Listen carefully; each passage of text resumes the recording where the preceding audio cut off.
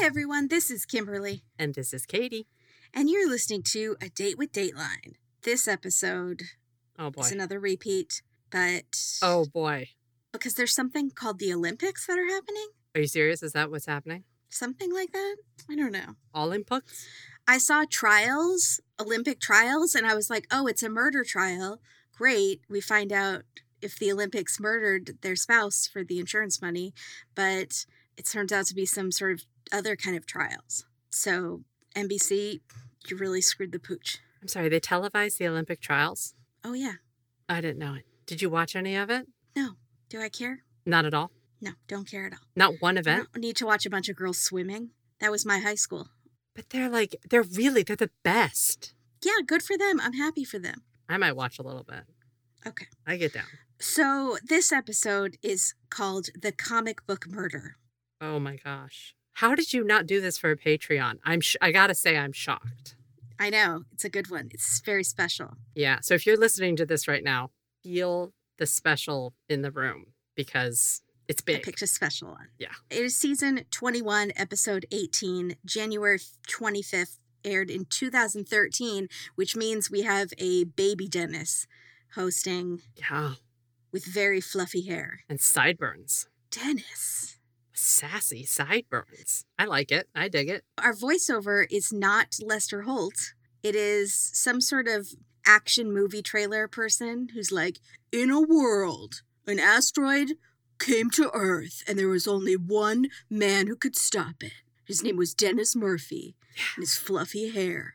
And sideburns. So the big thing about this episode, yes, you have something to say?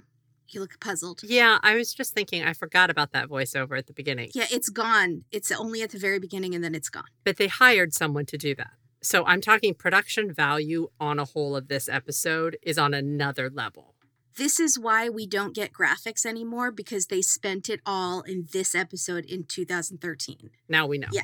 Okay. Yeah. So right away, the graphics, it's all comic books. It's graphics. Number one, it's graphics. It's like a graphic novel. Every time they freeze on someone's face and then that face turns into a comic book sketch. Yeah. Or a location and it's a comic book sketch, or we fade from a comic book sketch into the actual video or photo of the location or the person.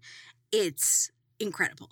It's a high production value and it's throughout. It's not just at the beginning and one other time. It's the whole time. We're getting this kind of idea. And it's also like shifting screen. You're going from panel to panel to panel, turn the page. Like it's a whole, it's like reading a comic book. I wouldn't know, never read one, but I think this is what it's like. It is. This is not like Chad the intern. This is like they hired a professional. Maybe a team. I think this was Chad the intern before Chad the intern left to work at Marvel. There you go. I think that this was his opus. Yeah. And he sort of put it all out there and then got it seen by somebody. Stan Lee saw it and said, hey, I want you. Yeah. Stan Lee totally watches Dateline. Yeah, that checks out. So we are in a strip mall outside Detroit. Lots of Michigan accents, which means I get to butcher them for the rest of the episode. You do a good Michigan accent. It's one of the ones you do well. One of them. No, you do a few. What's that? No, you do. Come on. You do a few exceptionally well, and then you do others fine. But there's a couple that you do like you're really good at them, and Michigan Midwest is one of them. Yeah, that's because those are my people. Yeah. So we are at a mom and pop comic book store called Comics World, which is owned by Barbara and Michael George. George Michael in reverse. Oh, I guess it would be nice if I could touch your body. I know not everybody. Comics World was their passion, or rather Michael's passion. Barb's parents helped them financially to open it because he was obsessed with comics. He used to sell insurance. He quit it. They opened this dream store. We are back in 1990. We're rewinding all the way back to the 90s. Friday the 13th.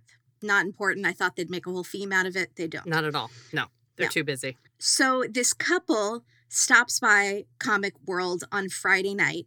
They were regulars. How cute is that? They would go there and then go out to dinner. Dream, couple goals. Do they read the comic together? I feel like they might read it together. I think they might read it together. Like a couple pages a night? Yeah. Oh, that's so cute. That's real fun. I love them.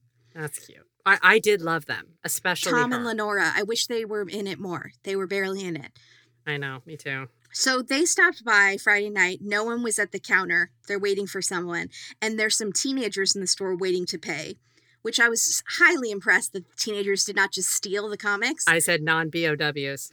Non-bows in the house. Yeah. Good teens. Good Claps teens. for you. So one of the teens peeks in the back of the store and finds Barbara lying there, maybe dead. Ugh. So she's taken to the emergency room. Dennis tells us that she was a little heavy, but physically fit. How rude, Dennis. She was size beautiful. I would not have used that word. That's not even in 1990. I've never heard someone fat shamed more as a victim than this poor woman. It comes up later multiple times. I don't feel like heavy. Again, I feel like that's the wrong. She's curvy. There could have been other things. But then he does make a point to say she was really active in softball and she was this and this. She was a thick gal. You could just say curvy. Curvy. So really quick, back to the people finding the dead body. Do you think they bonded? I feel like they might have. The teens and the older couple. And Lenora and what's his? Tom. Yeah. Because she immediately takes over because she was a nurse. And so she Right. comes in and Tom's like trying to distract the boys and is like, okay, it's all right, son. Yeah. Protective over the teenagers. Yeah, I could see that. And then when they see each other on the street now, they just give a slight wit because they've been through this thing together. Nod. Yeah. Yeah. Mhm. A shared trauma. Yeah, Do you absolutely. think they ever invite the teens over for like Thanksgiving if they're not getting along with their parents? They're like, you can always, my door is always open, kids. I think they may have invited them over to swim in the pool. Yeah. Like if you ever want to come over and swim, and they've taken them up on it a couple times, they're very respectful, and it's always Mr. and Mrs. Oh, Yeah. I love this. Okay, none of this was in the Dateline, you guys. No, This I is made all in our imagination. all of that up, but it's a good one, and I want to believe it's true. So at the hospital, a doctor pronounces Barbara dead. She was shot in the head. Meanwhile, she was apparently planning a surprise birthday party for her husband, Michael. So everyone's showing up at the shop for this surprise party, only to find that it's the worst surprise ever. Surprise! Also, Barbara's dead. put a pin in that. Remember that she is planning a surprise party for her darling husband, Darling, darling husband. who had my OMG moment in the fact that it's his 30th birthday. No, that's not correct. Yes, it is, ma'am. He's a hard 47. He's 30. No, that's not. He's a Michigan 30. It's my OMG. He's Wow. 30 years old, and he has 2 Wow. children. What have you done with your life? And me. Wow. He also has a mustache very similar to our mustachioed man from, was it last week? The week before last week. And he rocks dadcore outfits all the time. So consider this a continuation. Okay. Best Dads in America series. It's a new series. So Lenora and her husband saw a car speeding away, and they said to each other, boy, that car's going too fast. And they felt like something was wrong. Now, there's another guy who saw someone lurking outside the shop, and he's wearing an outfit that was strange for that time of year because it's summertime. He's wearing a Greek fisherman's cap, which will become mentioned so many times. Which they Greek literally fisherman's cap. show us what that is in like one of those things that would be like at an auction where you're highlighting the item. It's like an all black screen and just a green fisherman's hat with like a goldy braid around the brim. And it's just... Yeah. We're taking bids for this Greek fisherman's cap, starting at $5,000. Do I see $5,000? Suspect in a murder. Wore this, potentially. I didn't know that. What's a Greek fisherman's cap? What's the difference between a regular fisherman's cap? What makes it Greek?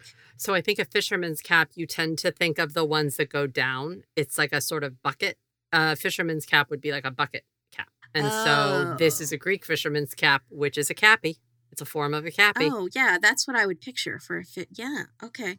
Interesting. Someone else saw someone. So this is our third suspicious somebody wearing a fake beard. Dennis tells us possibly a bearded lady. Again, that's rude, Dennis. She has PCOS, polycystic ovary syndrome, and it causes excessive hair growth. It's not her fault.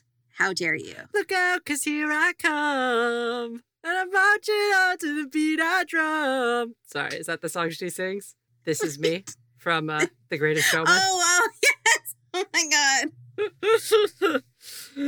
Yes, from The Greatest Showman. Yes, This is absolutely. Me. Oh. If you haven't watched the rehearsal of that on YouTube, it's fantastic. I've watched it 1,000 times. Really? Oh, yeah, it's so good. And they're all in like the rehearsal room singing. Oh, she kills it. So good. Yeah, so good. So I know, I think we're basic for loving that musical, but it was so good. I'm sorry, I only know that song. Oh, it's a good movie. I have never seen the movie or the musical. I mean, maybe it's not a good movie, but it's one of the best musicals that's come out that was new. I only watch what YouTube presents to me. The bar is low. Because I watched the 25th anniversary backstage of Les Mis, they were like, you might like this rehearsal video of this. And I was like, oh, okay. So I am the most basic. Because I just... Yeah, because you haven't even seen the movie. No. It has Zac Efron in it. No. Ugh, I love Zac Efron. Yeah, I'm not... Yeah. So there's a PCOS lady, possibly. There's the fisherman's cat person and the person driving way too fast. I think it's also a lady wearing a beard. Let's be clear. It's actually like a person in a disguise. It's like a fake beard. Yeah, like a Santa beard that's black. They saw someone with a fake beard, and the sketch looks like the Unabomber, but with a beard, because there's a hoodie up, sunglasses, and a fake beard. And not at all like a woman. So I'm not sure why people were saying woman. No, the picture looks nothing like a woman, but they said she had womanly hips or something, and that made them think. Okay, well, this episode is just, okay. That is offensive. Let's press on. All right, my goodness. So we get this video game type walkthrough of the store. It's like a first-person shooter game, which is very impressive. The graphics just incredible. Where'd this CGI come from? Who's doing that? Justin? We're watching a walkthrough. It's like we're in somebody's going to pop out with a gun and we're going to shoot them. This is not to be confused with the comic book graphics that we're still getting throughout. This is just CGI walkthrough of the comic book store. Of graphics. This is the season opener. Yeah. Okay. No, it's not. But it seems like it would be. This is maybe Sweeps Week. Sweeps Week. There you go. Yeah. Okay.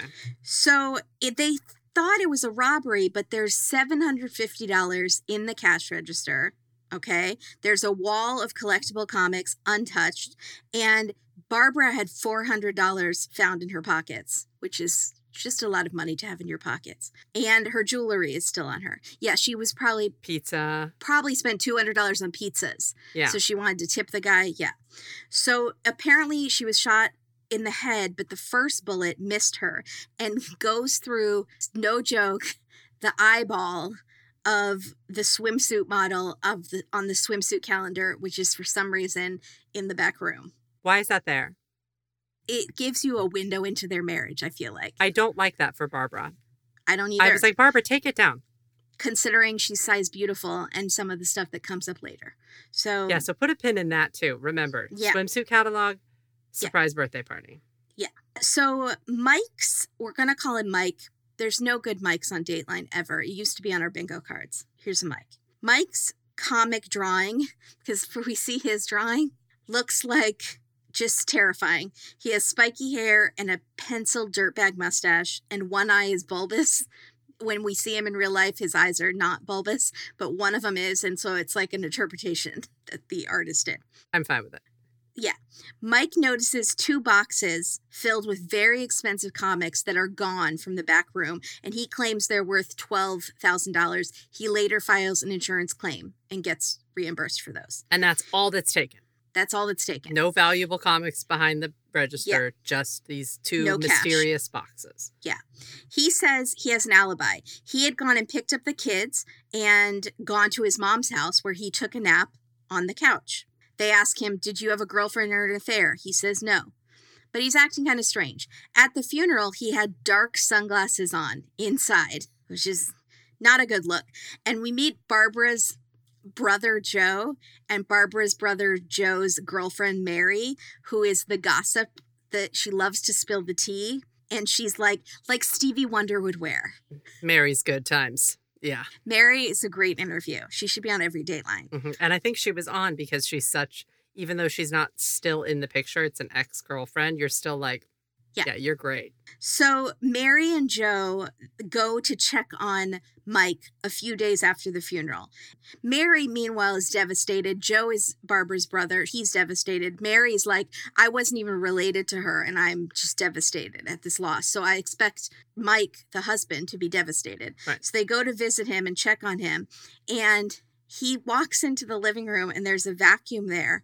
And he embraces the vacuum. And he says, this is Barb's vacuum. She's never going to use this vacuum again. And she's like, he showed more emotion with the vacuum than he did at the funeral. And then she goes into the kitchen and he points at the blender and he's like, she's never going to blend again. It's a bit much. It's too much. And he's crying, but she says there are no tears. No tears. No tears. So. Never gonna blend again. It's such a performance. Was he like dancing with the vacuum? I'm picturing a Beauty and the Beast type. Yeah, they said he like swept it up. Yeah. Swept it up into his arms, embraced it, maybe kissed it. It makes me feel icky inside, like the whole thing, because that's not also, how you act. Was she only a housekeeper and a blender to you? Was that all she when you think of your wife, you think of a vacuum. She vacuumed for you. I mean, we've seen worse. At least he didn't bring out a box of her clothes and we're like, Mary, do you want to go through these bras? Like, at least it wasn't that. Do you know what I'm saying? Like, we could have had a really bad, much worse situation, but the sort of performativeness of this is real gross. It makes my stomach hurt. I want to give him the benefit of the doubt and say he's one of those people on that show Extreme Love that falls in love with inanimate objects like a car or a toaster. I have cried and embraced my Beta Brand pants. Oh, I believe that. But I think that's normal. So Beta Brand has customer favorite dress pant yoga pants, which are dress pants that are as comfortable as yoga pants.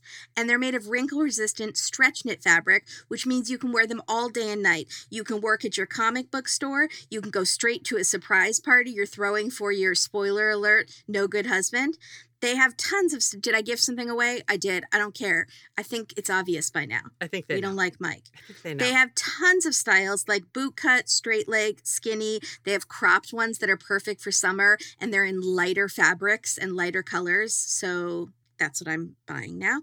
They have plus sizes. They have short leg pants, i.e., Kimberly pants. The best part is that most of us have been wearing comfortable pants for the past year, and now that we're going outside again, it's like uncomfortable cutting into my skin waistband. I don't know her. So I am ordering these really cute cropped blue pants that are made with the lightweight materials for summer. Perfect for when I leave my air conditioning, flee to the coffee shop's air conditioner, then go to the grocery store for their air conditioning. And then back home again. But I'm going to look great doing it. Oh, yeah. I will keep you posted if I start to cry over these pants. I think I probably will. I think you probably have. I already have.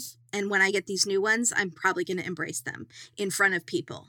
And they're going to think it's really weird. And I'm going to say, get some Beta Brand pants and you'll understand. Yeah. And then they're going to buy some and understand. Yeah. Right now, our listeners can get 30% off their first order by going to betabrand.com/Dateline. That's 30% off your first order for a limited time at betabrand.com/Dateline. Discover what it's like to be comfortable and confident all the time, which I think are 2 of the 5 C's of relationships. Nailed it. Comfortable, confident. Perfect.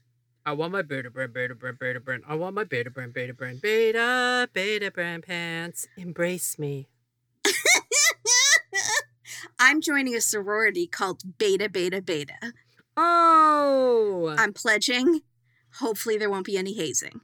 And if the hazing involves wearing Beta Brand pants, then I'm fine with it. So police are digging into the case, unlike my Beta Brand pants dig into my stomach. And they're getting calls that Mike might have been involved with a store clerk. Remember when he said he wasn't having an affair? He's a liar. I didn't buy that for a second. Yeah. He is involved with the store clerk, Renee. Renee has 5 kids. Never understand when people abandon their wife and kids to go with another lady who has even more children. Scott Peterson, we're looking at you. Yeah. So Renee has 5 kids and was in the middle of a divorce. Also, Barbara's the one who met Renee at school, at the kids' school, and hired her. And that's a slap in the face to Barbara. Yeah, it really is. That's rude. So shortly after the murder, Mary and Joe, our heroes, stop by the shop and they see Mike and Renee canoodling. No thanks. Thank you, Dennis. They were giggling and they were all over each other. Imagine how that felt for Joe, whose sister was just murdered. And he walks in and sees his brother-in-law canoodling with another woman. So what's funny is that Joe is not a retiring wallflower. Like, Joe is he's got like a chain and like an open neck. I'm scared of Joe. I would not want Joe to be mad at me. And we're going to find something out later. Right. Be more careful. You're in a public place. But was there more to that story? Did Joe punch him in the face? How did he not punch him in the face? I feel like he might have, and we just don't hear that part of the story. I'm surprised Mary didn't say, hold my earrings and punch him in the face. Smack him with her purse. Yeah. Just whack. The detectives want to talk to Mike, but he lawyers up. Now, Joe, we're jumping. This is right when I was saying we're going to find something out about Joe. He admits to Dennis, I was so frustrated, I thought about taking the law into my own hands, which I pretty sure think he means killing Mike. And he says, I just couldn't go through with it because I'm Catholic, so I couldn't live with it. Okay. I make fun of organized religion sometimes, but if it's stopping you from murdering someone, that's fine. You don't. That's fine. Good.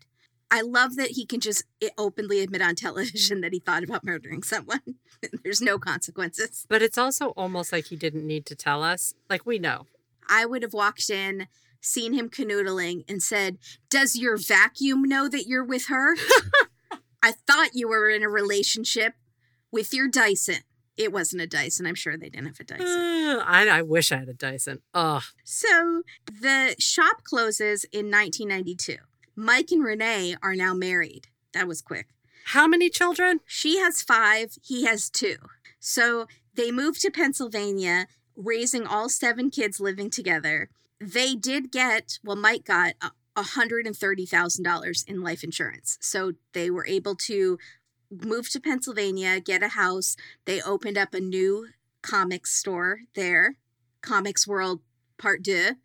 And they're raising all the 7 kids together. Everyone in town thought he was a great husband. He donates to charity. He's a great dad. Everyone loves him. How does he donate to charity?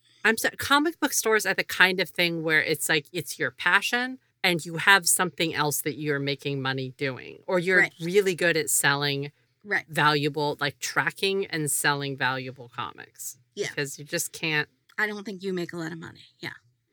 I don't know how. So in the years that pass, the former chief of police has passed away. And his son, so his name, Chief Smith, his son, Eric Smith, says that every time we would drive by the comic store, my dad would say, I wish I could have solved that one. And Eric wishes he could help. Then 4 years after, Eric becomes the county's lead prosecutor. And in hopes of solving this case for his deceased dad, he starts a cold case unit. And he wants to solve this comic book case. At this point, we find that Barbara's brother Joe and girlfriend Mary had broken up. And I was very upset about it. Me too. I was as well. I was invested. Do you remember in Secrets in Silver Lakes with the Wolf Pack and that Kelly, and I believe it was Mike, broke up and we were rooting for them? I was devastated. I'm still devastated. They were a good couple. They gossiped together. I'm going to take your word for it. Okay. The couple that gossips together stays together. And I still like Mary, but they're apparently still close. Thank God. Thank you for telling us that dateline. I know they almost cut that out because they're like, this is not important. No one cares. We care. We care. We care. And I want to know that they're still close. Yeah, I do too. I need to believe in love. So, and we just need to believe that, like, they seemed good together, so it's a waste. You want them to be friends because there's no reason. Okay, so you didn't make it romantically. That doesn't mean you're not supposed to be in each other's lives. I don't like wasted time. Yeah, that's true. So it's not a waste if you learn something. So and we're not saying stay friends with the toxic person. Let me say, it feels more like a waste. But yes, don't stay friends, obviously, with the toxic person. Don't do that. So it's been 17 years since the murder. Time has flown by. Police don't have much. They have 17 years? 17 Oh years. my gosh. Okay. All right. So it is, they have no weapons. They have no DNA. Detectives just have good old fashioned shoe leather, which is one of Dennis's favorite expressions. Absolutely. He loves the phrase gumshoe, and he loves the phrase shoe leather. Anything with shoes, he loves. Oh, yeah, sure. So these detectives interview over 100 people, and one of them is a game changer, specifically a softball game changer. He is a girls' softball coach. His name is Mike also, which is going to be confusing, so I'm just going to call him the softball coach. I think you should just call him Dr. Xavier, Professor Xavier. I don't know what that means. Because in a minute, he looks so much like that guy in X-Men that is in the chair. I've never seen X-Men. Every time I saw him on screen, I was like, what is going on with this guy? He's either like super powerful or he's a villain and he's controlling everything behind the scenes. So he is in a wheelchair, which is only important because it's going to be important later because I have a thought about it. Oh, Katie's nodding. Important. I think she has the same thought. Okay. So back in 1990, this softball coach was a college senior. And the night of the crime, he had called the store at 5:30, which is shortly before Barbara was murdered. And he wanted to know why one of his comics, Spider-Man, had gone up in value all of a sudden. And Mike answered the phone. He knew it was Mike because he was at that shop all the time. He called them. He even visited the store earlier that day. So he knows Mike's voice. And it sounded like Mike was in a hurry and needed to get off the phone. And normally they would BS, he says, but this time they didn't BS. So now we freeze on the softball coach telling Dennis this, and then we pan out and it's on a TV monitor and Dennis is standing in front of the TV monitor. Oh boy. And I was like, Dennis, Inception. How are you in two places at once? Magic. Yeah, dream within a dream. It's great. Incredible. Dennis within a Dennis. So this softball coach demolishes Mike George's alibi. He said he was asleep on his mom's couch. And the coach had told the cops this back in the 90s, but it just sat in the files. And when they asked the former detective about it on Dateline, he's like, I never saw it. If I had seen it, I would have gone and arrested Mike immediately. But he's like, I never saw it. I don't know what to tell you. It was in the file. Sometimes it's good to go over things with fresh eyes. How does that happen?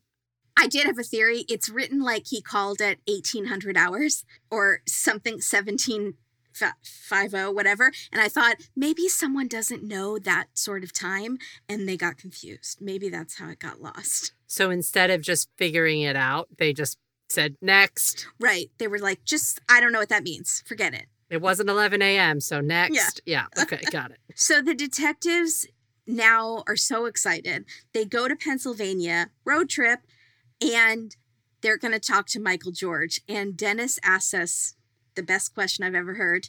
Was Michael George finally collectible? It's a quotable.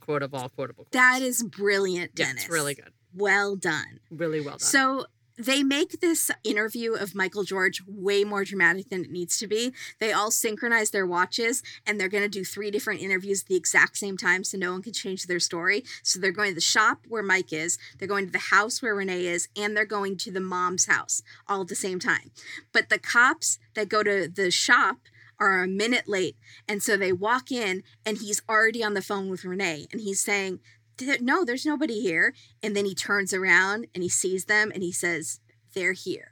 There's no way they were a minute late because she has already clearly finished her talk because she's calling him. She wouldn't be calling him with them talking to her. Right, because why would the cops at her house let her make a phone call? That defeats the whole purpose. Unless she's like, I have to go to the bathroom right now.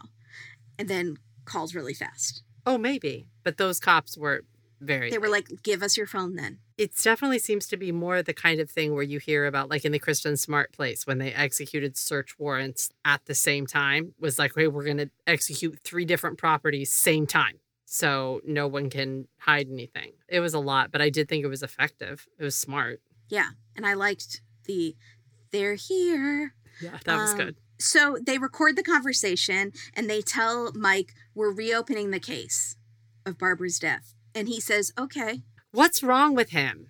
Give some reaction, man. He's a lot like the mustachioed man from 2 weeks ago who has who's a robot who has no emotion except for a vacuum cleaner. And he gives no reaction when they pick him up from the crime. He's no reaction at the funeral. No reaction at the funeral. We get major reaction with the vacuum. Wouldn't the first question out of your mouth be, oh my God, what happened? Who did it? Well, so Dennis does one of my favorite things that Dennis loves to do, but we've never talked about it on the show. He loves to pretend that he's the person saying what he thinks they should have said. So he does this improv. So he says, and so he said, oh my gosh, that's great. You're reopening the case. It's been 17 years. She was my wife. She deserves justice. Let me buy you gentlemen a beer. This is great news. And then they go, no, he didn't say that. He just said, okay. Dennis loves to improv. He's a yes and You guy. see why Dennis is my favorite. He's awesome. I really do. You think Dennis doesn't make up little storylines in his head about things? Yes, he does. Yeah. He's like, that's how the conversation should have gone. So he always acts it out. I love it. So Michael says strange things when they're interviewing him. He's like, I remember the funeral because there were so many cars. Just get out of here, dude. What? I have zero There were a lot of cars. The parking lot was so crowded that day. Okay. So he had back then said it was a robbery because of those 2 boxes that he said went missing. But now, 17 years later, he's saying, I think someone wanted to get back at me and Barb was in the wrong place at the wrong time.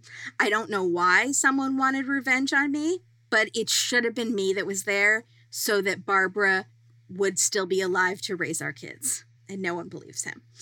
And now he says their marriage was rocky. They fought about finances.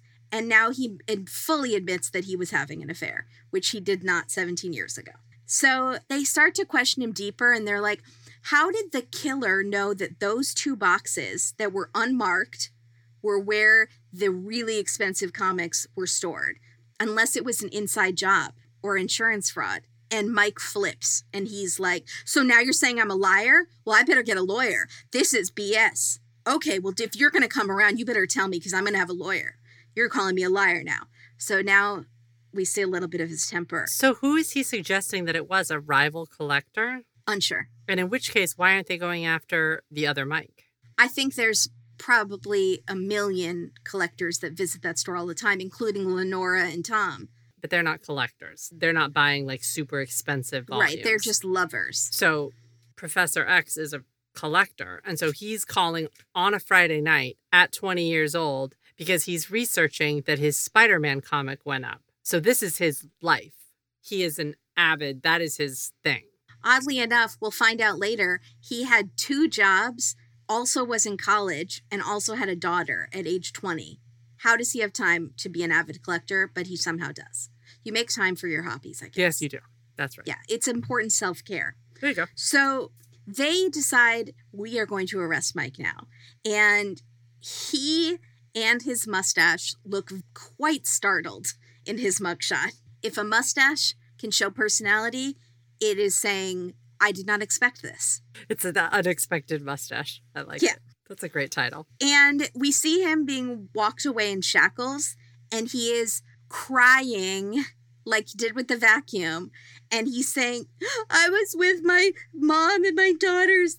They know I didn't do this. I didn't do this, to the one reporter who's holding a microphone in his face. My second OMG moment. I just wasn't expecting it. I've never seen someone in shackles not act stoic. They always act stoic. They said he was so unemotional. They kept telling us how unemotional he was. So to see him weeping, which it's not going to be the last time.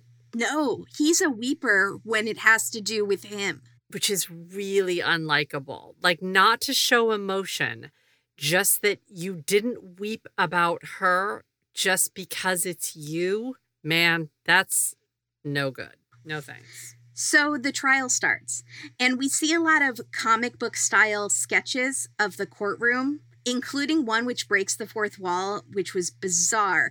It shows the back of 2 blonde children's heads, and they are watching the trial on TV, and they're aiming a remote at the TV. Were they changing the channel? Who are these blonde children? Where are their parents? Flowers in the attic? I don't know. What is happening?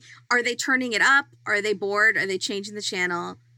Why aren't they being supervised? Why aren't they at school? Why didn't they make it adults? Why didn't they make it adults? Why are we breaking the fourth wall? I don't understand. No, Chad is building a world here. Stop questioning. You're asking too many questions is what you're doing. You need to suspend your disbelief and just, this is the world we're in now. Yeah.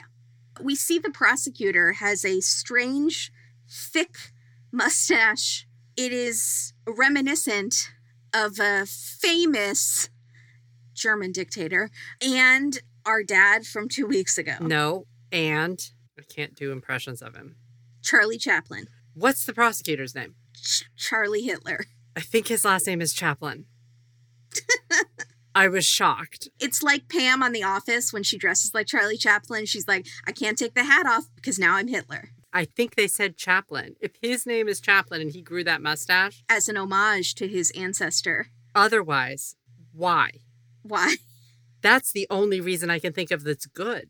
That's a good reason. And believe it or not, this is not the episode that I mentioned a few weeks ago that has a lawyer with a Hitler mustache.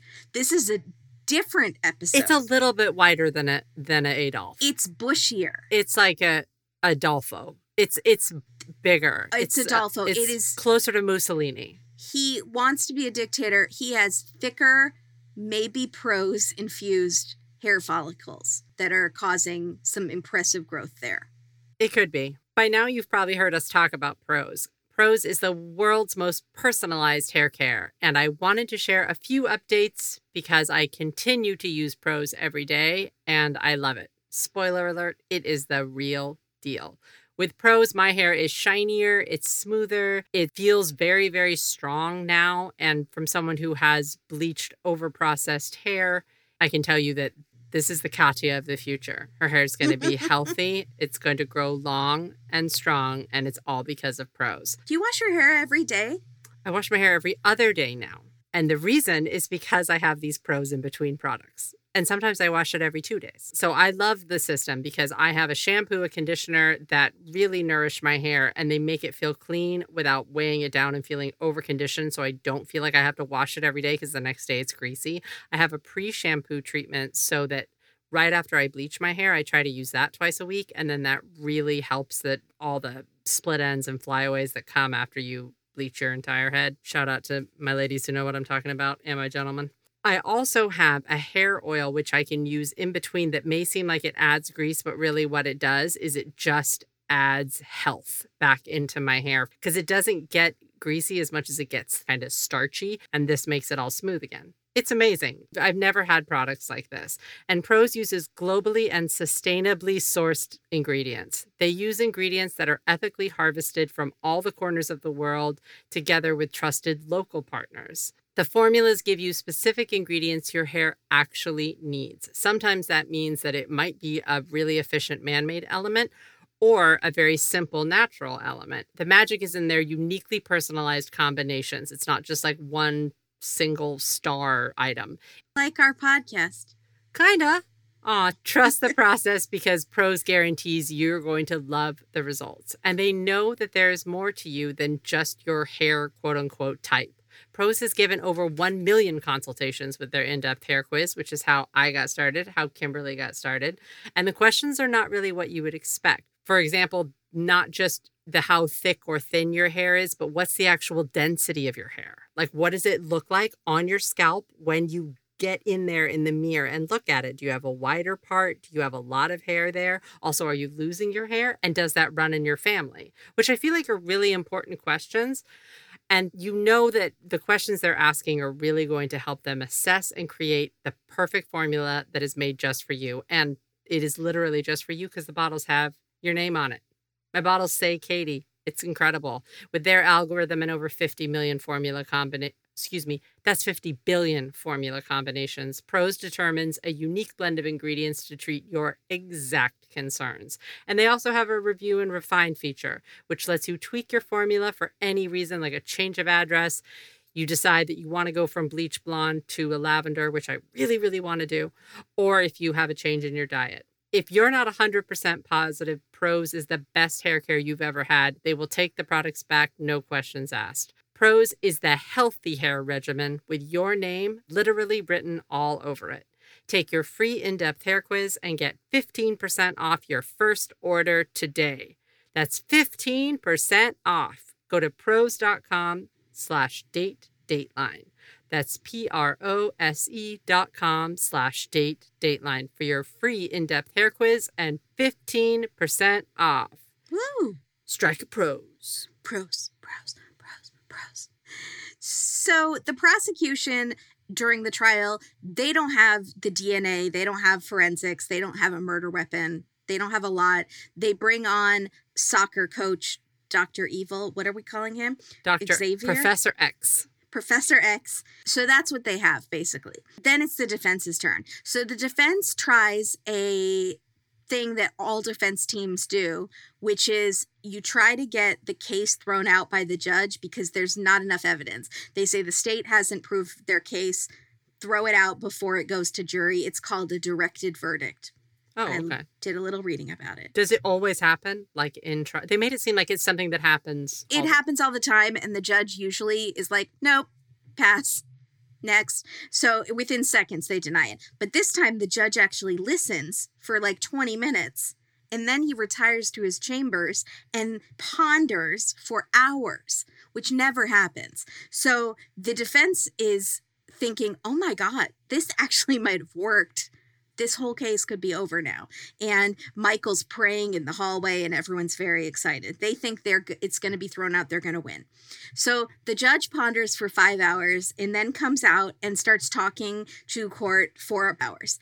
And he is pointing out the merits of both sides of the case, going on and on, not getting to the point. It's his time to shine. So the judge says, I think there's enough evidence. The motion is denied. I'm siding with the prosecution. So the defense is like, oh, we thought that was going to work.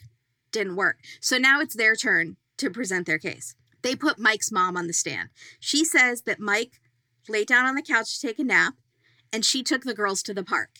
They ask her, when you came back, did you see him? And she pauses. It was the pause heard round the world. Really? Maybe I'm the only one who heard it. She paused to me. It seemed like she was annoyed, like, because the way she answers right now seems like... Well, she says, yeah. Oh, I thought...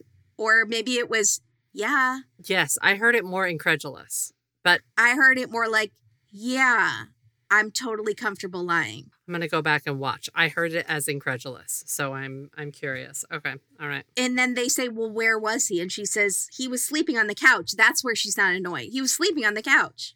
She sounded annoyed at that part for sure. Yeah. I heard it there. Okay. But it doesn't work.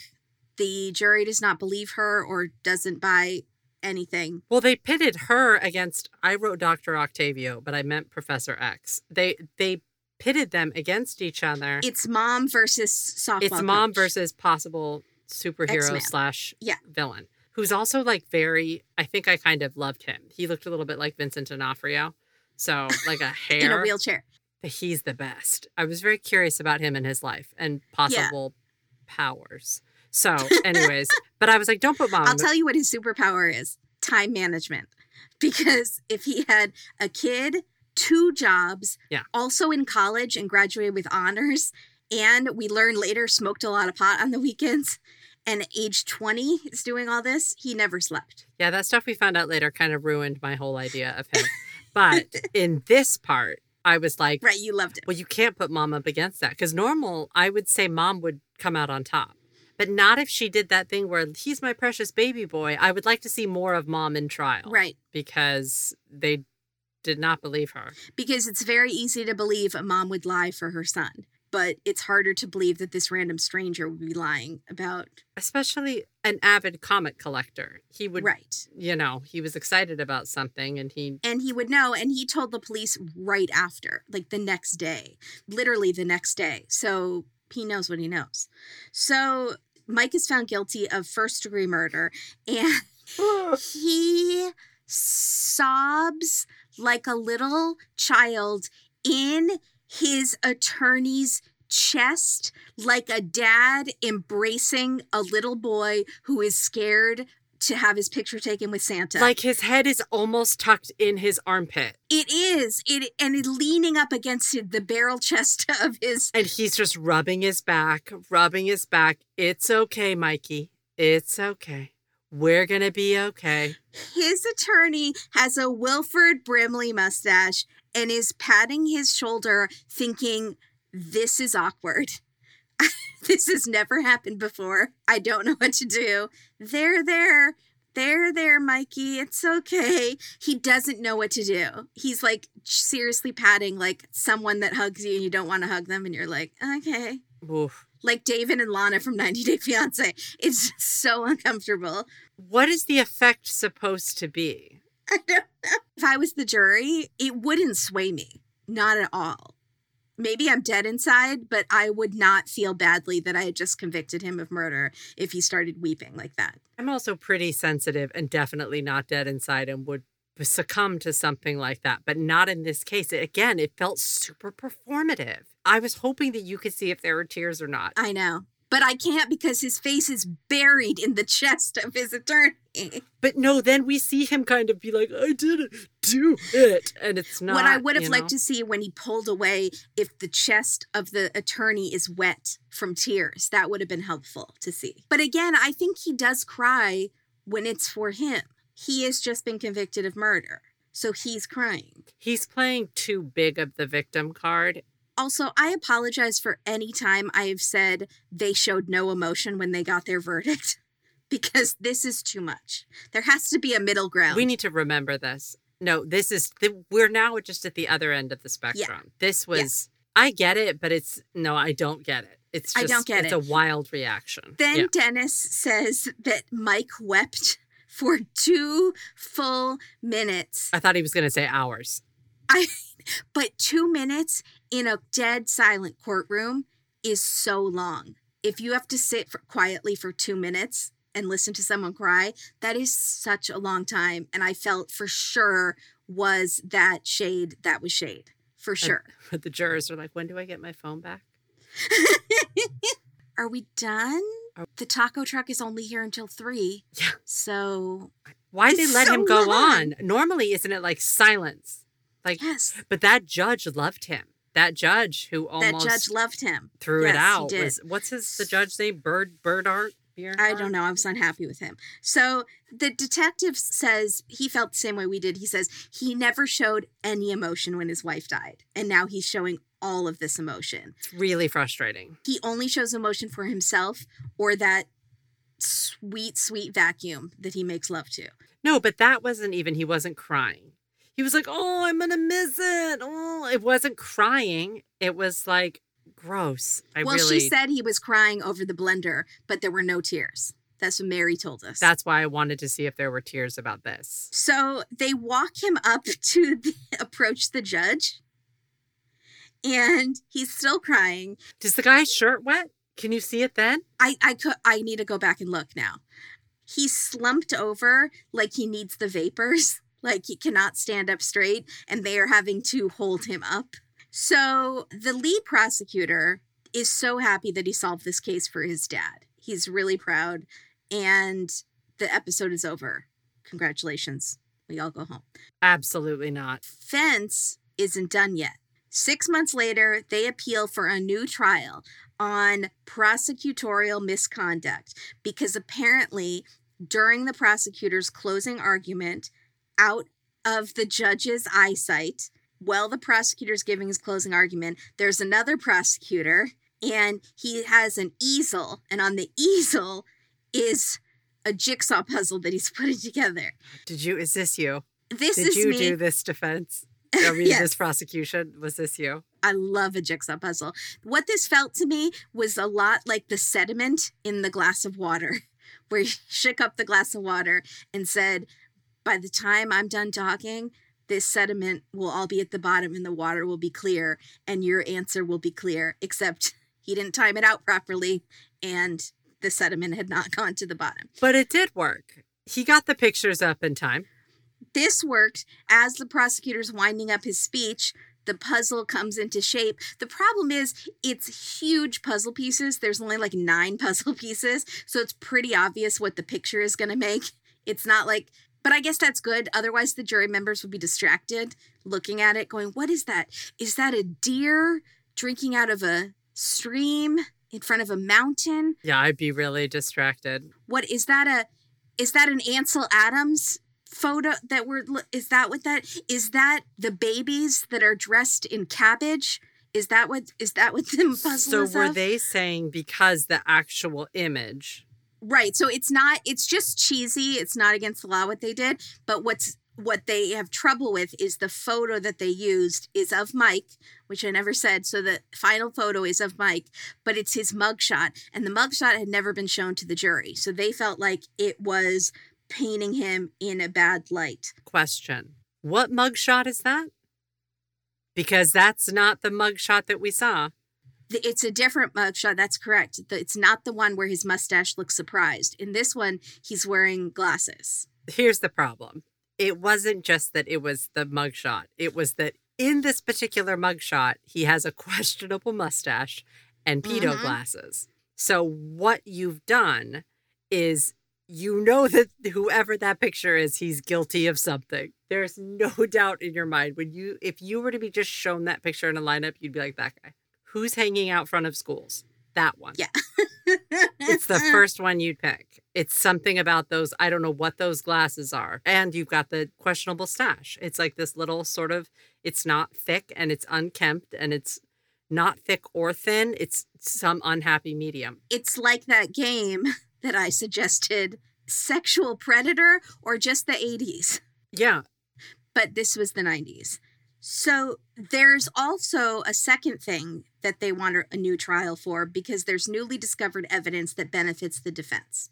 So the judge, which is the same judge that pondered for 5 hours and almost turned over the whole case, says, yeah, he should get a new trial because this judge clearly doesn't think that he did it. Not at all. So there's going to be a new trial.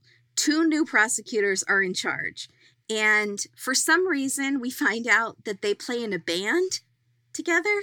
No. And they don't play in a band together. Or one of them plays in a band. So the young buck, we have like the younger guy, the young gun, and he gets off a motorcycle and like rips his helmet off and does like kind of a shake out of his hair and a face. And then the older guy with the long white hair, who's like maybe in his 50s. An aging rocker, if you will. Yeah, he's in some sort of a band. Cover or otherwise, I don't know. So we get his B-roll of playing in this band. Motorcycle one guy, band other right. guy. So we know they're the cool prosecutors. And then Dennis, I think this the whole reason we find this out. Like we saw Mike Murphy surfing that whole episode, and I was fine with that. So I'm okay with.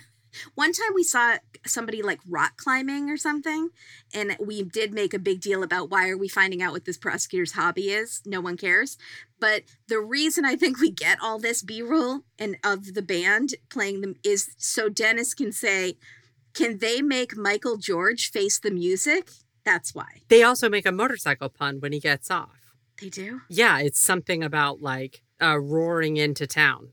2 prosecutors, like, no, they do both. They do 2 puns, like 2 play on words right in a row about the bike and the band. Back to back. That's what Brenda Strong does on Blood Relatives. She got it from Dennis. Yeah, she got it from Dennis. So it's now 2011. Michael George has been in prison, and apparently he suffers from a very severe vitamin B deficiency, which I'm not laughing about.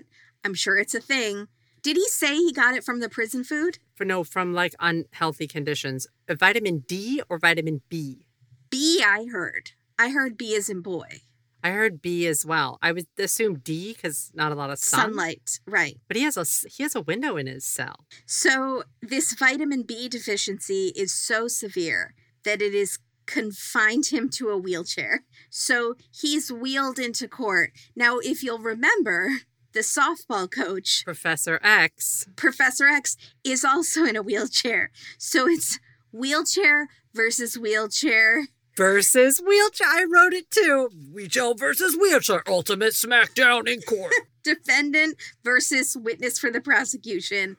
Wheels of steel. Do we think he's in a wheelchair to one-up the softball coach? Absolutely. I guarantee you, these lawyers told him, look, yeah. The reason your mom who is 80 and sort of adorable and sprightly and sassy, did not win out over Professor X is because he is in a wheelchair. And he got some sort of vote because of that from the jury. What he's not seeing is what I see, and I'm assuming that the jury saw, which is that clearly this man is special. And so I think that the softball coach, you mean? Yeah. But the softball coach. But all they're seeing is that, oh, it's the wheelchair. Short-sighted. Yeah. They don't see it. They just see the wheelchair and think, oh, well, we're going to put our guy in a wheelchair. It's such a weird move. It's the Harvey Weinstein in the walker thing. It doesn't work. No one feels bad for you. At all. No, it never works. I think it backfires. There's one point that I feel bad for Michael George in this episode, and it's coming. Oh, and I can't wait. I'm sure you saw it. We have a new judge this time, thank God. A woman. Yeah, there we go. So the prosecutor rockers, the rock star prosecutors, motorcycle-clad rock star prosecutors, say the motive was the life insurance and he wanted to be with Renee. And they really push home that Mike found Barbara completely unattractive. Rude. She's size confident. Now, they even say he wanted to get rid of his overweight wife. They say it. I really don't. She's gone. Let's not do this. It's effective. They put several people on the stand who back up this. Yeah. So there's a lady who was in the comic book store with her son just days before the murder. And she said, oh, Mike, your daughters are beautiful. And he said, if it wasn't for them, I wouldn't be with Barbara. She's unattractive and heavy. If it wasn't for her, I would take the kids and move to Florida. And here's your receipt. Don't talk to customers that way. Also, Barbara was in the store at the time. This is the most disgusting. This was just a few days before the murder. At the funeral, this same lady goes up to Mike and he gives her what felt to her like an inappropriate and intimate hug. And she felt like he was hitting on her. And it wasn't just a vibe. What's an intimate hug? Maybe the length, maybe some caressing, like up and down movements, maybe where your hands are placed. Oh, like on the back of the head? If someone touches the back of... Maybe around the waist, side of waist. I'll tell you what I think it is. You know how when you hug, you kind of scoot your rear back a little bit? Okay. Or like some people do. I might. But where you're you saying hug. Intimate would be genitals are face to face. A hips forward hug. Mm-hmm. That I would find inappropriate. If someone hugged me flat body to flat body in the front, I would be like, absolutely not. Mm-hmm. Yeah, that's not acceptable. We're just hugging. You're basically hugging your two shoulders together, right? That's how most that's appropriate. Yeah. Hugs are, especially at a funeral. No, stick that butt out. Yeah. A full body, tush out. Flat front to flat front hug is not. No. And I think the hands may be draped around her sides or bottom of her back. No. And maybe upper butt. And no. Maybe he moved him up and down a little like a caress. Or maybe he f***ed the material of her sweater, which is from Seinfeld. He f***ed her. Stop saying the word. You can't just say it to say it. The material on her sweater. Adam, can you bleep all of her saying that? People will know what she's saying. You do it just to bother me. That's cruel. I think that would get me as a jury. Guilty. This was an effective witness. And the thing is, though, you would go, well, are we sure this woman knows what she's talking about? Some women just think people are hitting on them, except like some guys do. But then we get proof because the next week, she and her son went back into the comic book store, which stopped going to that comic book store. But they went, and he passed her a note, like they're in 5th grade, and she saved it. Do you like me? Check yes. Check yes, no, maybe. Good for her for saving that note. She is an MVP. What the note say? It says, you look very, very, very pretty today. 3 verys. Thanks for coming in. Sincerely, Michael. This is days after the funeral. He's a cad, a scallywag, a cheese. He's terrible. Dennis calls him a womanizer and a scoundrel. I love that. So a longtime friend of Barbara's takes the stand to say she knew about, as Dennis says, capital T for trouble in their marriage. Dennis is my soulmate. That's wonderful. I love that. He totally is. He's my kindred spirit. Weeks before the marriage, Barbara called this friend crying, saying Mike wanted a divorce and Barbara didn't want one. Now, this is where we come back to what Katie put a pin in at the beginning, which was that Barbara was throwing a surprise party for this man. This horrible, horrible husband. She was trying. She was trying to make their marriage work. And because after the surprise party, they had this romantic getaway planned. It wasn't just the surprise party. It was like, surprise, and so-and-so's taking the kids, and you and I are going to go to this cabin that you like. She had planned this thing to kind of reinvigorate their marriage. I'm angry. And also it does put a whole nother layer to that swimsuit calendar in the back. And he's constantly making comments about how heavy she is. Don't try to make your marriage work with this man. Ladies, raise your standards. Okay, if you're on the jury and they had brought out the swimsuit calendar to show you the trajectory of the bullets, guilty, right? Yeah, guilty. I mean, so I'm sure some women have those up and are fine with it, maybe. But it's that combined with the body shaming of his wife. No, in 1990, it doesn't read well. No, I don't like it. It's like he put it up there to be like, to hey. spite her. Yeah, this is what you could look like. Right. I have a feeling if he's speaking publicly about her size, imagine what he's like behind closed doors. So at the funeral, this same friend of Barbara's heard Mike yell out, "Mom, did you call the insurance company?" That's a really bad joke. I'm sure he thought he was being funny, but that's not funny. Or he was just being genuine. He wanted to know if she had called the insurance company. Really? Honestly, I don't even know if he was joking. He seems to have no sense of common decency or appropriate behavior. Which is so weird because we do get all of these people that tell us about what a great family man he is when they move to Pennsylvania and like how he's done all this great stuff and how much he loves Renee. A woman works in the nail salon near the comic book store in the same strip mall. She said she heard about 30 arguments that summer between them. And the one she heard the day of the murder sounded more violent and angrier than any of the ones before. And less than 4 hours later, Barbara's found dead. But no one in the strip mall heard any gunshots, and no one saw him at the store. However, he didn't ask the police on the scene what Barbara's condition was when they said she was injured. Right. He didn't say, what happened? How is she? How did she get injured? And then they're driving him to the hospital, and he says something must have fallen on her in the back room. But no one had told him she was found in the back room. Oh, boy. Oh, boy. And they don't think it was a robbery because her wedding ring was there, the cash in the register, all that stuff. Right. Now, the 2 missing boxes of comics were unmarked, and there were tons of other unmarked boxes. So no one would know which boxes to grab unless it was an inside job. They think he snuck in the back door during the time where she had stepped out to order pizza for the surprise party. He sneaks in the back. When she comes back into the back room, he shoots her. Then he goes back out the back door into the alley. Now, the back door to the alley was locked. It was double locked. And he was the only one with the key. So a killer could not have run out the back door. And no one was seen running out the front door. And apparently the killer would have been carrying 2 huge boxes of comics.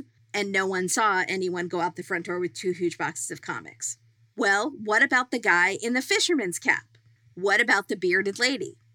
The prosecutors think that they could have been Michael George's accomplice, which was my OMG moment. Now you're throwing an accomplice in there?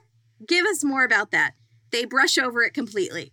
Nothing more about the accomplice. It's got to be Renee, right? In a beard. It has to be Renee. In a beard. Yeah. So now we have the softball guy, the most important piece of the puzzle. Professor X. The jigsaw puzzle. Professor X. We see the alibi all drawn out like a comic with little boxes that say the alibi and the time of the crime and the timeline. It's just like a comic strip. And softball guy... Professor X. Sorry, Professor X. He would go to the store once a week. He called about a Spider-Man comic because it had gone up in value. Mike answered and he sounded hurried. Why would Mike pick up the phone if he is staking out his shop to murder his wife? So the prosecutor says he's a businessman and he doesn't want to lose business. To which I say, if you're answering the phone in the middle of lying in wait to kill your wife, then you might be a workaholic and you might need a therapist to help you establish a healthy work-life balance. Correct. You might need BetterHelp. For sure. BetterHelp can provide you with a licensed therapist in the privacy of your own home or comic book store. You can start communicating with a therapist in under 24 hours. You can schedule weekly video or phone sessions, but you can also send a message to your counselor at any time to say things like, I can't stop crying over this vacuum. I just love it so much.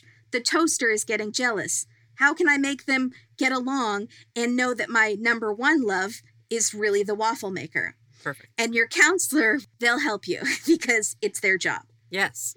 So many people have been using BetterHelp that they're recruiting additional counselors in all 50 states, including Michigan, where they talk like this. No, that's more Minnesota. It's not great. It was good.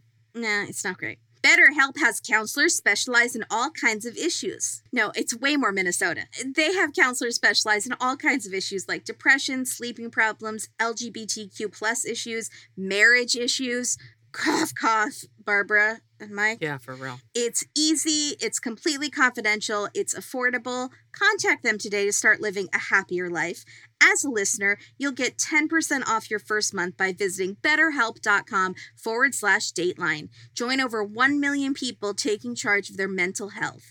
Again, that's BetterHelp, HELP.com/Dateline. Because we can all use a little. Better. Help. I need somebody. Help. Not just anybody. Help. I really need someone. Better help. Draw yourself a happier life today. Great. Perfect. Does that make sense?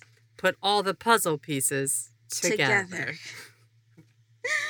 Katie, can you tell us about why your skin looks so fabulous? Wow, thank you. That's quite a compliment. Yes, I absolutely can. I don't know if you guys have been listening to my skin journey with apostrophe, but it still continues and it still continues to work. Most home remedies and over-the-counter acne products do not work. And even worse, they can really, really mess up your skin. If you are like me, then you have tried every single over-the-counter acne cream, plus some home concoctions that you found on Reddit and in the deep, dark corners of the internet that somebody from Michigan or elsewhere swore helped them with their adult acne. You might remember some of my more terrible tries, which were a paste I made with baking soda, which is not to be confused with the other paste that I made with crushed up penicillin. There was also the time, it was a short time, but I was obsessed with something I had read about called like these DIY sulfur masks. Don't look it up.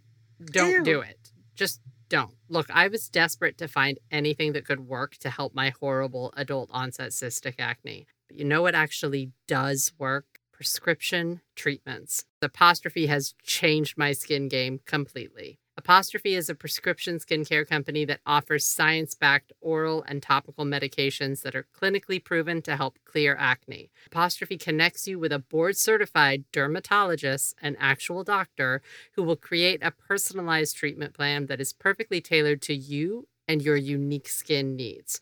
All you have to do is fill out Apostrophe's online skin quiz about your skin goals and your medical history, then snap a few selfies, and your dermatologist will create your customized treatment plan, and it will be here like a flash. I was so impressed with how fast my treatments came to my house. And you've been using Apostrophe since way before they sponsored us.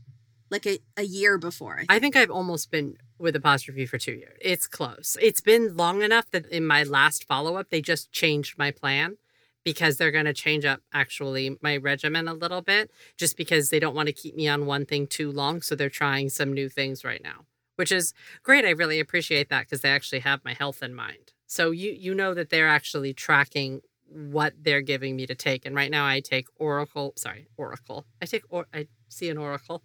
Right now I take I take oral And medication. he says, the future is clear. There we go. I take 2 oral medications and I use a topical cream. And so right now they're having me cut back to 1 in a different dose of my oral medications and keep my topical cream. And Apostrophe doesn't only treat acne. They help you with your other skincare goals like reducing redness, wrinkles, even dark spots. I have a long list of skincare goals aside from my acne, especially now that my acne is clearing up. I need to sort of try to improve my skin's texture because of all my magical potions that I've used for years and years before finding Apostrophe. So it's kind of damaged, and as we age, you can tell that stuff more. So Apostrophe's at-home delivery service means that I am getting the skin I've always strived for delivered right to my home without wandering aimlessly through the aisles of CVS. And I'm happy to say that with the help of my board-certified dermatologist, I am no longer suffering with acne, and with the help of these topical medications for my sort of, we'll call it surface issues, my texture of my skin is looking a lot better and a lot healthier and a lot smoother. And someday you may not be able to tell that I even spent a long time mixing up with a mortar and pestle some sulfur stuff. Don't worry about it. Don't look it up. It's fine. Right now, we have a really special deal for our audience. You can save $15 off your first visit with a board-certified dermatologist at apostrophe.com/datedateline when you use our code DATEDATELINE. This code only applies to our listeners, so what are you waiting for? Go get started. Go to apostrophe.com/datedateline, click begin visit, and then be sure to use our code DATEDATELINE when you're signing up, and you're going to get $15 off your dermatology visit. That's apostrophe.com/datedateline. Don't forget to use our code DATEDATELINE for $15 off, because it's time to put a period at the end of my skin journey. That's what I was thinking. That's the one I was thinking of. I almost said it. Not that I'm coming to an end, but it's exciting because it is changing right now. So I'll keep you guys updated. It's a ... It's a ... but I do love them. And I just signed up for texts, and which makes it so much easier, because then sometimes I miss emails. A lot of times I miss emails. And so it's really nice to have them just text my phone, and then they'll say, hey, it's time. Like, go check in with your dermatologist. And they also ask you, like, they checked in 2 weeks ago and were like, I had been using the new treatment for 2 weeks. And they said, have you been taking it every day? Like, they just did a reminder. And I was like, nice. I love it.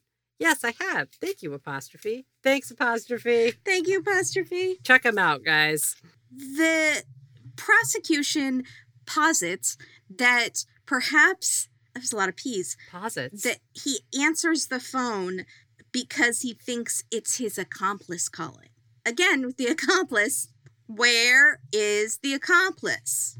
I don't feel like this is a good line that they're going down here. Don't go into this line if you're not going to tell us who it is or what this accomplice actually did. Accuse Renee. If you're accusing Renee, accuse her. Just say it. What did she do also? What did the accomplice do? Well, they were the lookout. I guess. Okay, so let me ask, why do you think he answered the phone? I have no idea. Habit? Yes, me too. That's what I thought. I was like, no, he answered it out of habit. The phone rang and he's probably like...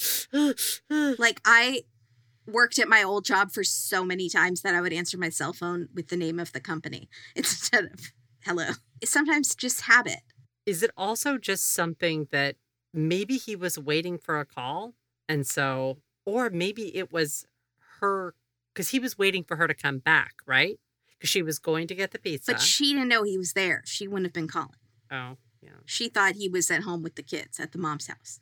Did the mom know about the whole thing and she was calling him? He thought maybe it was his mom? Mom, we don't trust you, Mom. Well, nobody trusts her, as we come to find out. So, no. Yeah. So there are no phone records in the 90s, so they can't really verify any of this. What? Apparently, it's the wild, wild west, and you don't have any cell phone. Well, there were no cell phones. That doesn't seem right to me. No records. They had cell phones, those old school Zach Morris phones. So Professor X Mike called the police the next day. He said, I called at 6. I talked to him. He seemed like he was in a hurry. And then he called back and said, I don't want to get him in trouble or anything. It might have been 5:30. I'm not sure. Regardless, he was there. regardless, he said Mike was there. He didn't want to get him into trouble. He liked Mike. So the prosecution thinks that's like shows how honest he was. He was not doing it out of revenge for Mike or anything. He was trying to help Mike. But also, he called multiple times and they missed this completely the first time around. The detectives totally missed this. He said he never saw this report. He called multiple times to say that he called and talked to Mike on the phone. So how did they miss this the first time around? It's very strange. That's really odd. He even came into the police station, according to him. We'll get there. So the defense thinks Professor X is trying to insert himself into the case, like people do. Like he didn't have a life.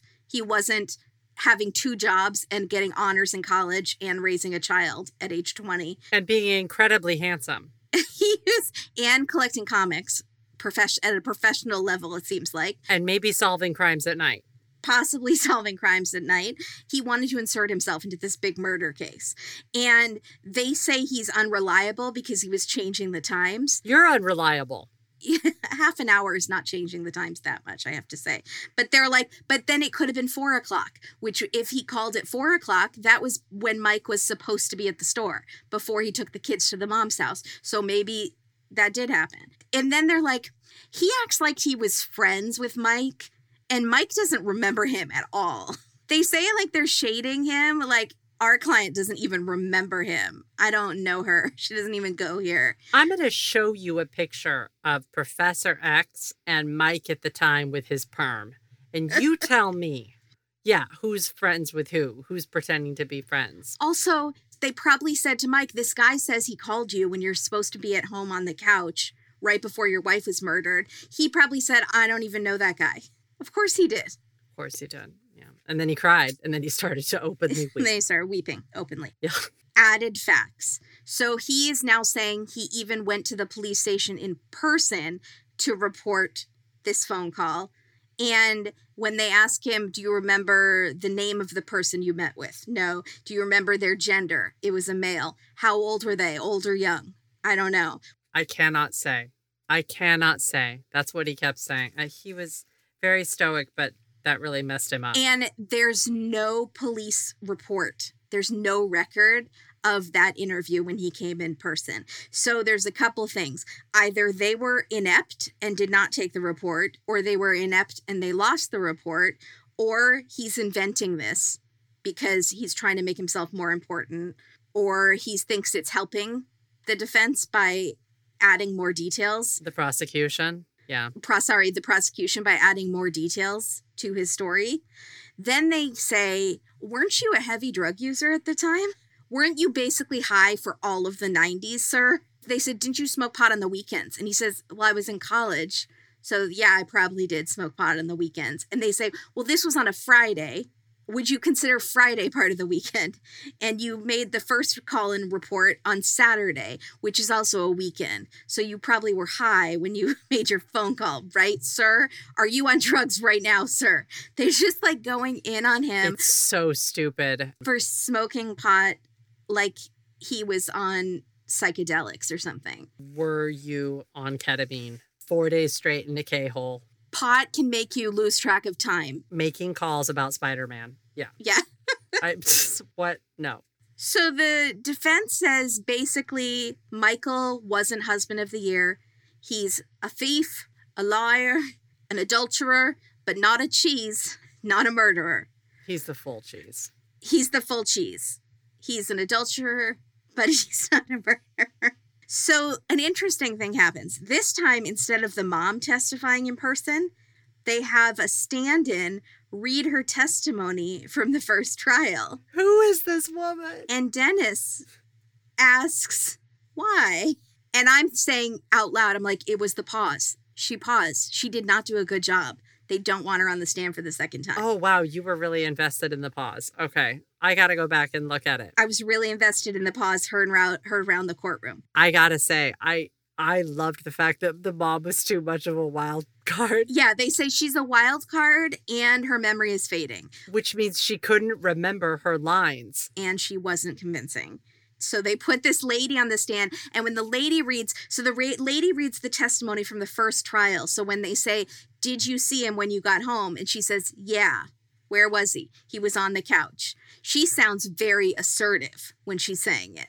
Not like the mom who sounded maybe confused and hesitant, maybe annoyed with the question. Did the lady seem assertive? Because to me, she seemed unbelievably monotone. I was like, hire an actor. Yeah, I don't know if she works for them in their office or if she's a totally private entity. She was the woman with the disguise. How do you get that job? Can I do that? Can we ask her, do you own a Greek fisherman's hat? Because I feel like she was, I don't know who this woman is. Where did she come from? I don't know. But they found that she just reading the lines would be more convincing than putting the mom on the stand. It wasn't. I think that was the worst thing the defense did in this case, to be honest. Because all it does to me is go, why isn't the mom testifying? They obviously don't think the mom would do a good job on the stand. Well, you know she's alive because they don't say she passed away. That's why we're having her read. I'm going to be honest. If you don't put the mom on the stand, you have to put George Michael on the stand. Wake me up before you go. You can't just have neither. Right. But there is a third person who kind of backs up this story, and this is the mom's neighbor. So the mom's neighbor takes the stand. She says that day she got home between 5:45 and 6 p.m., and she saw the mom and the two girls at the park. She waved to them. She pulled into her house, and she saw a van, which she assumed was Mike's van, parked at the mom's house. So if it was there, how did he get to the house to do the murder? And I think, well, the accomplice could have driven him and he could have left the van. That's one possibility. So that doesn't prove anything. Also, they say, well, the police were so inept at their job, they didn't even find this neighbor. They never interviewed this neighbor. We found her. So that means they found her years later, which means she easily could have been messing up which weekend this was. There's no way you'd remember it. You'd never remember it because carb blindness, #FindACure. But your memory plays tricks on you. This easily could have been another weekend. Unlike Captain X, who called the very next day to say, I just talked to him on the phone. They're finding this lady years later. And your memory conflates things. You start to think, oh, I just saw him the day his wife died. But really, you saw him the weekend before his wife died or the couple days before his wife died. Conflates things. Can you imagine me on the stand? I would be spouting things from 6 years ago. I sent Katie a text that we were covering this episode called Flesh and Blood. Okay, I'm not telling you. Oh, please don't tell it. It's so bad. We'll tell it on Patreon. It's that embarrassing. I cried a little bit, so we can't talk about it. We can't talk about it. So they say, oh, well, the police were terrible at their job. They never tested Mike for gunshot residue. Never tested him for gunshot residue. Yeah. Full stop. And never tested the back door for fingerprints, which is where they think the killer would have left. But it couldn't be a random killer because the door was locked. And Mike's the only one with the keys. And double locked. Now, in the photos of the crime scene, there's a lot of junk leaning up against the door or kind of blocking the door. It's hard to tell from the angle of the photographs. So it's hard to know how that he would have gotten through that back door without moving a bunch of stuff behind him. But also they know no one saw him leave in the front door and no one saw a killer leave through the front door. So it still doesn't really prove anything because you know that they had to have left through the back door. Because you can't prove that the paramedics didn't come in and knock everything down. It's like those weird little plastic baskets that stack on each other. Those things are like, I mean, they fall if you look at them wrong. So yeah, it's true. Yeah, they're a disaster. Mm-hmm. I hate those things. The defense offers alternative suspects. And this I thought they actually did a pretty good job of. So and normally we do alternative suspects. They did our job for us. There is another comic shop 50 miles away where a man was peddling hot comics the day after the murder. So this guy on the stand says he saw the first Dateline, which was OMG. I didn't know there was a first Dateline. This is part 2 of 2 Datelines, apparently.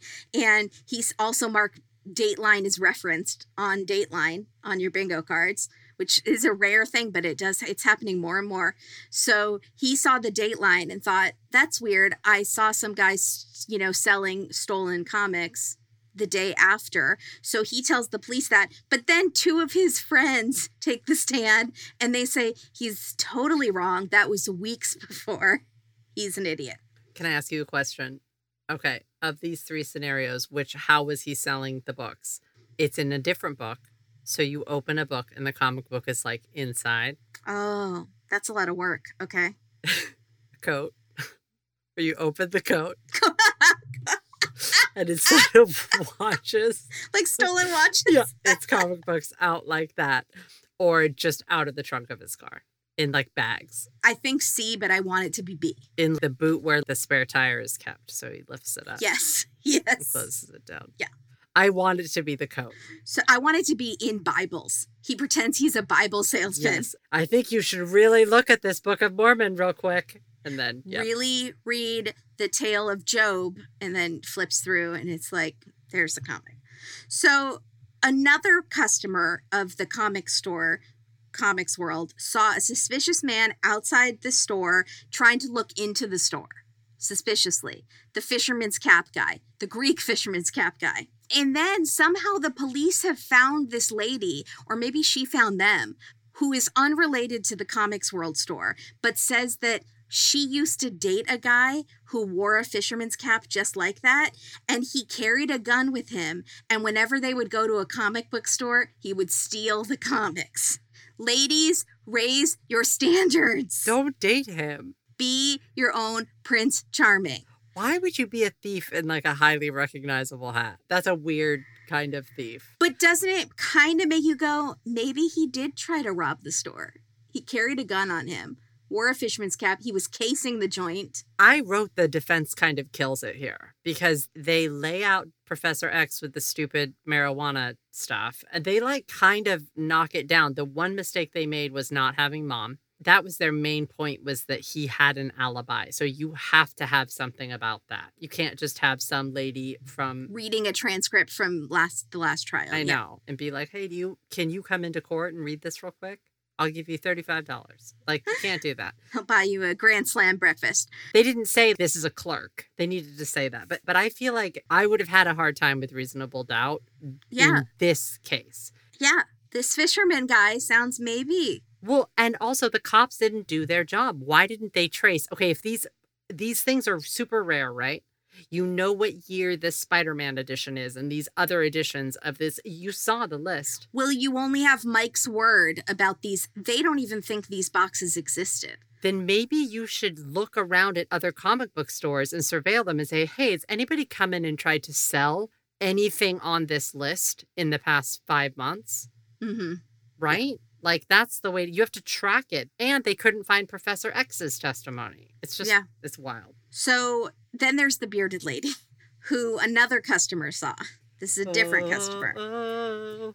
But these guys are actually fairly believable. It's 2 guys. They saw this person with womanly hips wearing a fake beard and hoodie up and sunglasses, and they thought it was so weird that they warned Barbara. There's some weird person out there in a fake beard, and they even thought to themselves, maybe they're coming to the party dressed up as a joke, or maybe they're trying to rob the place, because that's clearly a fake costume. Especially in a hoodie. In a hoodie in the summer. So they thought it was weird enough that they warned Barbara right before she was killed about this person, the bearded lady. I have an idea, though. Why don't we do a test? Why don't you and I, the next time we're together, you can choose. You could either be in a beard or a fisherman's cap. And we'll just hang out in front of a store. We'll pick a store, like an Edible Arrangements, and we'll see how long it takes for the police to be called. Okay. And occasionally peek in the window. Yeah. Okay. Great. Doing it. So the defense says to Dennis, we think the bearded lady is the killer, because they don't think Mike's the killer. It was clearly the bearded lady. So Mike doesn't take the stand because apparently he doesn't remember anything. They did a mock trial and they asked him questions and he said, I don't remember a million times. So they said, we absolutely can't put him on the stand. And Dennis says, well, the prosecutor thinks it's more because Mike can't stand up to their questioning. To which I say, he's in a wheelchair. Don't say stand up. I think that was shade.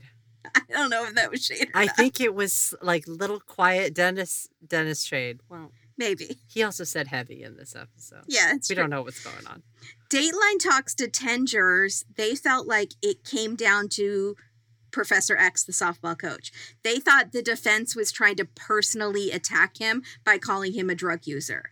And at the same time, they thought it's very conceivable that a mom would lie for her son.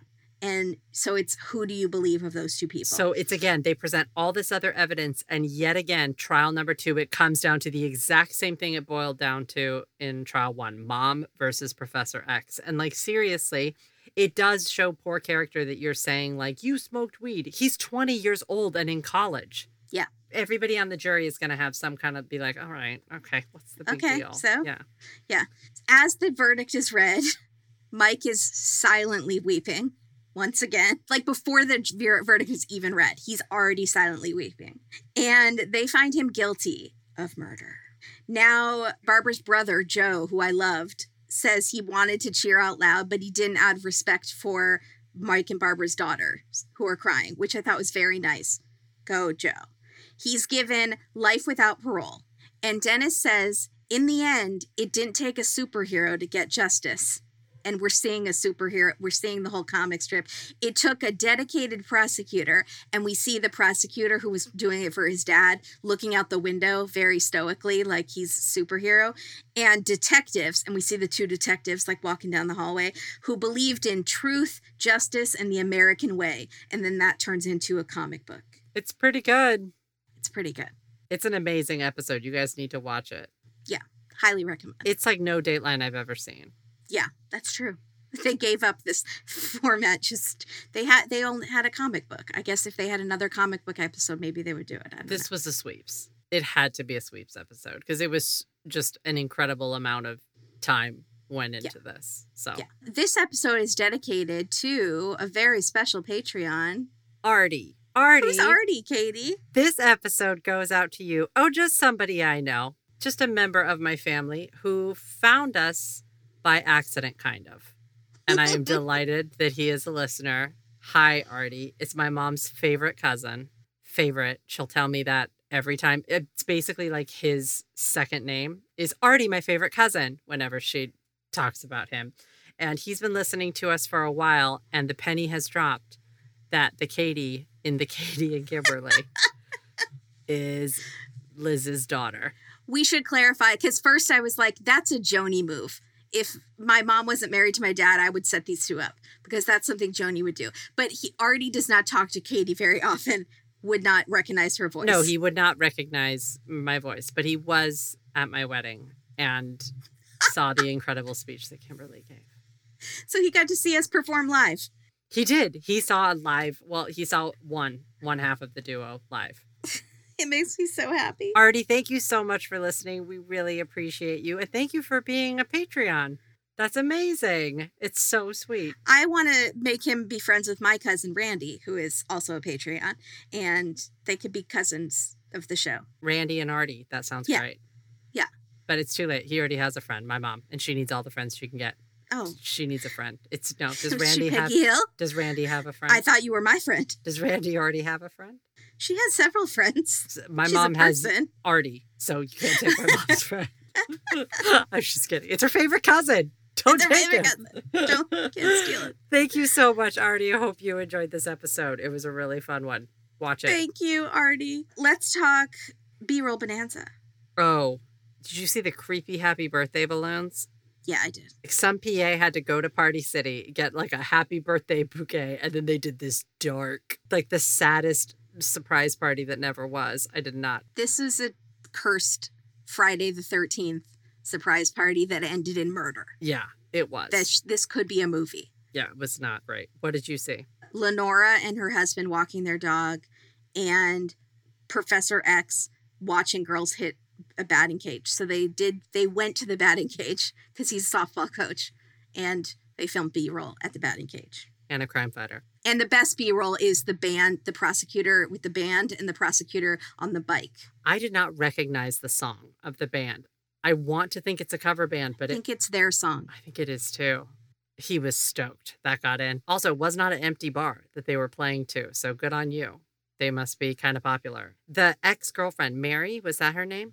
Yes. Did you notice that in her interview, she got to sit in front of a fire? Why don't they do that more? Very Danielle Steele. Can I request that? Yeah. Okay, so if something happens to me and you have to go on, can you be in front of a fire? I get so hot and I sweat. I don't feel like that's going to be a good look for me. A fake fire. Okay, maybe a fake fire. Okay. And then if I'll do it for you, unless you Okay. pick something else for me. I'm going to pick something else for you. Oh, come on. No edge of mountain. No. Okay. Did you have any fashion police? Well, Dennis looked like Mr. Rogers in a blue button-up underneath a red sweater. And I liked it a lot. Yeah. It just looked cozy. 70s. It went with his little sideburns. Yeah. And Mike, when he's arrested, is in dad core.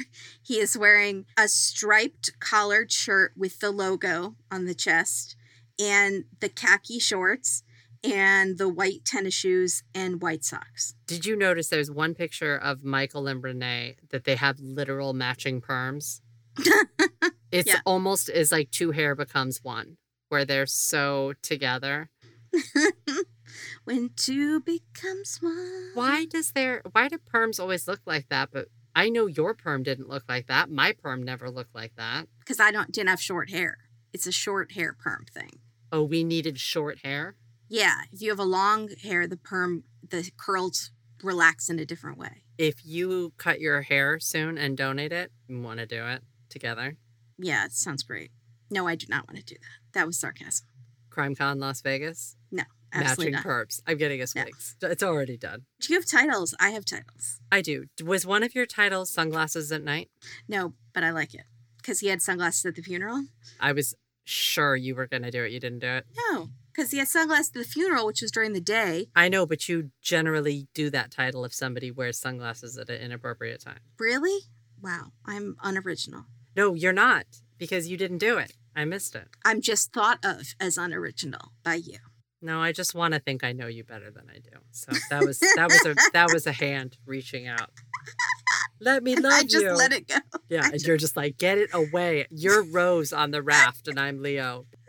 I had several Spider-Man, Superman, douchebag man, cheater husband man. There we go. A missing piece of the puzzle. That's good. That jigsaw puzzle. That's really good. A comically bad defense. Except I thought they did an okay job, but comically, because comics. That's really good.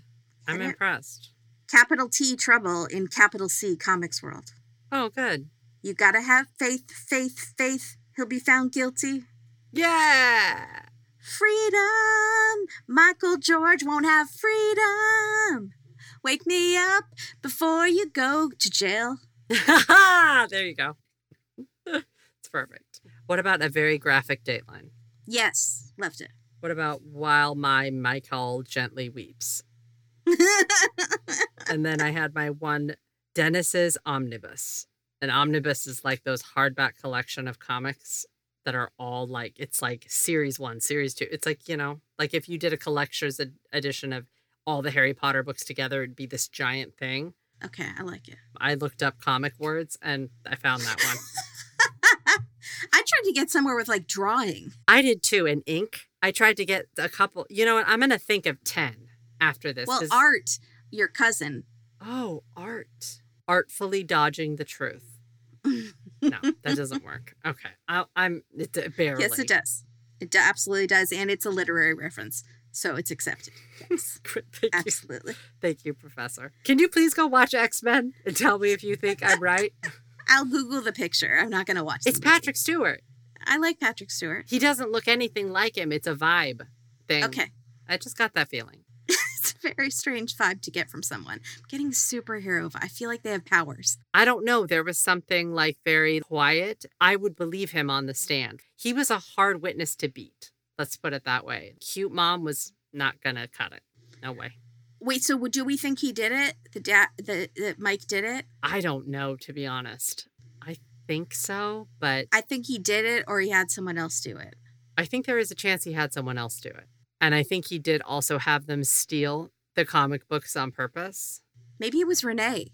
Do you think he had someone do it and steal the comics so that was their payment? Because it was $12,000 worth of comics? Maybe.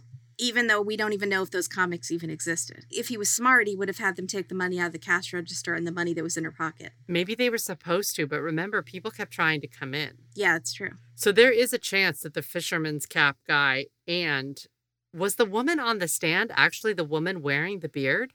Which woman? The woman who used the date fisherman's cap, Greek fisherman hat.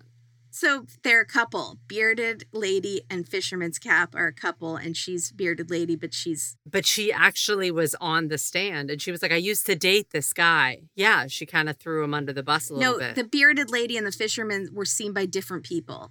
They were not together. Well, no, because one of them's inside murdering. Okay, it's possible. Man, the police really needed to look much heavier into who else is in Mike's circle. Who are we missing here? Right. If he had a helper somewhere. Yeah. Because I always just think the easiest solution, the simplest solution, think horses, not zebras. And I think that it's... Why are you laughing? What did you it's call an me? expression. I've never heard that. I say it all the time, though. Not to me. I've said it on the podcast, I'm sure. You've never said it on the podcast. Maybe 2 years ago. It's horses, not zebras. Here's what I know from you. The bunny analogy, the children not remembering thing. Is that the same analogy? Are they the same one? Yeah. There's one about bunnies. There's one about children. Sunglasses at night. Just kidding. You don't say sunglasses at night that much. How many times have I said it? But you've never said horses, not zebras. You say you don't believe in coincidences. Adam, have you heard her say horses, not zebras? Can you let me know? Am I losing? I have goldfish, so I don't know. They teach it in medical school. Like the simplest solution is often the most correct one. If you hear hoofbeats, think horses, not zebras.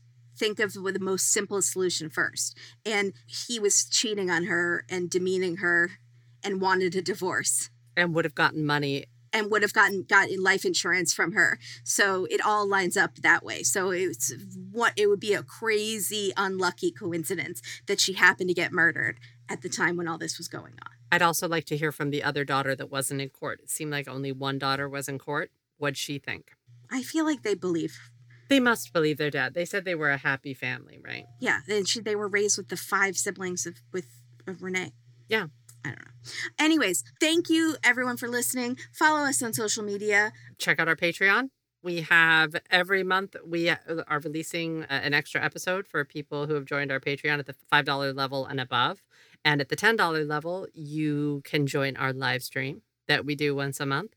And you can experience some of the extra content that we do, like 90 Day Fiancé recaps. And Drag Race All-Stars is coming. So we will be reinstituting the drag brunch, not every week, but we will be doing some coverage of that. Yes. Thank you, everybody. It's horses, not zebras.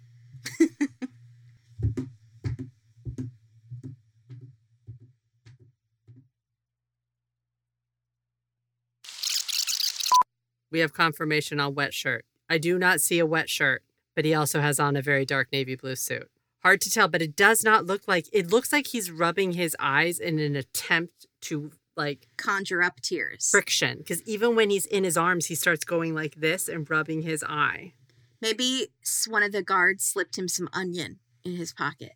And then that would be a good idea. No, I think he's just doing this with his heel. You know how when you can do that and make your eyes like water? I think that's what he's trying to do is if he can get the tears going, he can start crying. But he's got to get them going. The tears, they're just not coming. The tears just aren't coming. We went for a ride in the car today, and my dad wore his very favorite Kangol hat, which is... Does it have a down brim? Or it's a cappy, right? It's like a cappy, and it says Kangol on the back. Mm. Yeah, I made fun of him. So last night, I couldn't sleep, and I was lying in bed, and I was thinking... just thoughts to entertain myself, like sometimes who's your favorite side character on Bob's Burgers. But last night it was, what is the last superhero movie you saw? Mm-hmm. I could only think of 2 that I had ever seen in my entire life. They were both Batman movies, and they were both in the 90s. You never saw that Spider-Man movie with Kirsten Dunst? I find that weird. I've never seen a Spider-Man movie ever. Never seen a Superman movie ever. Never seen a Marvel movie. Never seen an Avengers movie. I don't know if that's the same thing. Never seen an X-Men movie. Didn't see Black Panther. Never seen anything. It's embarrassing. I think I would like them because I love lore. I love a story and stuff like that. Just not Lord of the Rings. Sure, which I've also never seen. I just think I might get too into it if I watched them. I totally respect people who are super into it. I love that. But I I don't just think never so. have. Maybe I wouldn't like them. Maybe I would think they're dumb. I don't know. It's not like Harry Potter. The last thing I saw Jessica Jones, the first season, and I did not know it was superhero until halfway through the first episode, and she jumped really far. And I thought, what am I watching? I thought this was like a dark drama, and I had to Google it, and I found out she was part of that world, and I almost stopped watching. But I kept watching, and it was really good, because David Tennant was in it, so I had to watch. It is good. That first season of Jessica Jones is real fun. Yeah. Okay, so, and no shame, I love that people get into these movies. They go to the theater and they get really excited. I love it. It gives us something to do. Can we call him Professor X? Sure, I just don't know what that means, but I'm fine with it.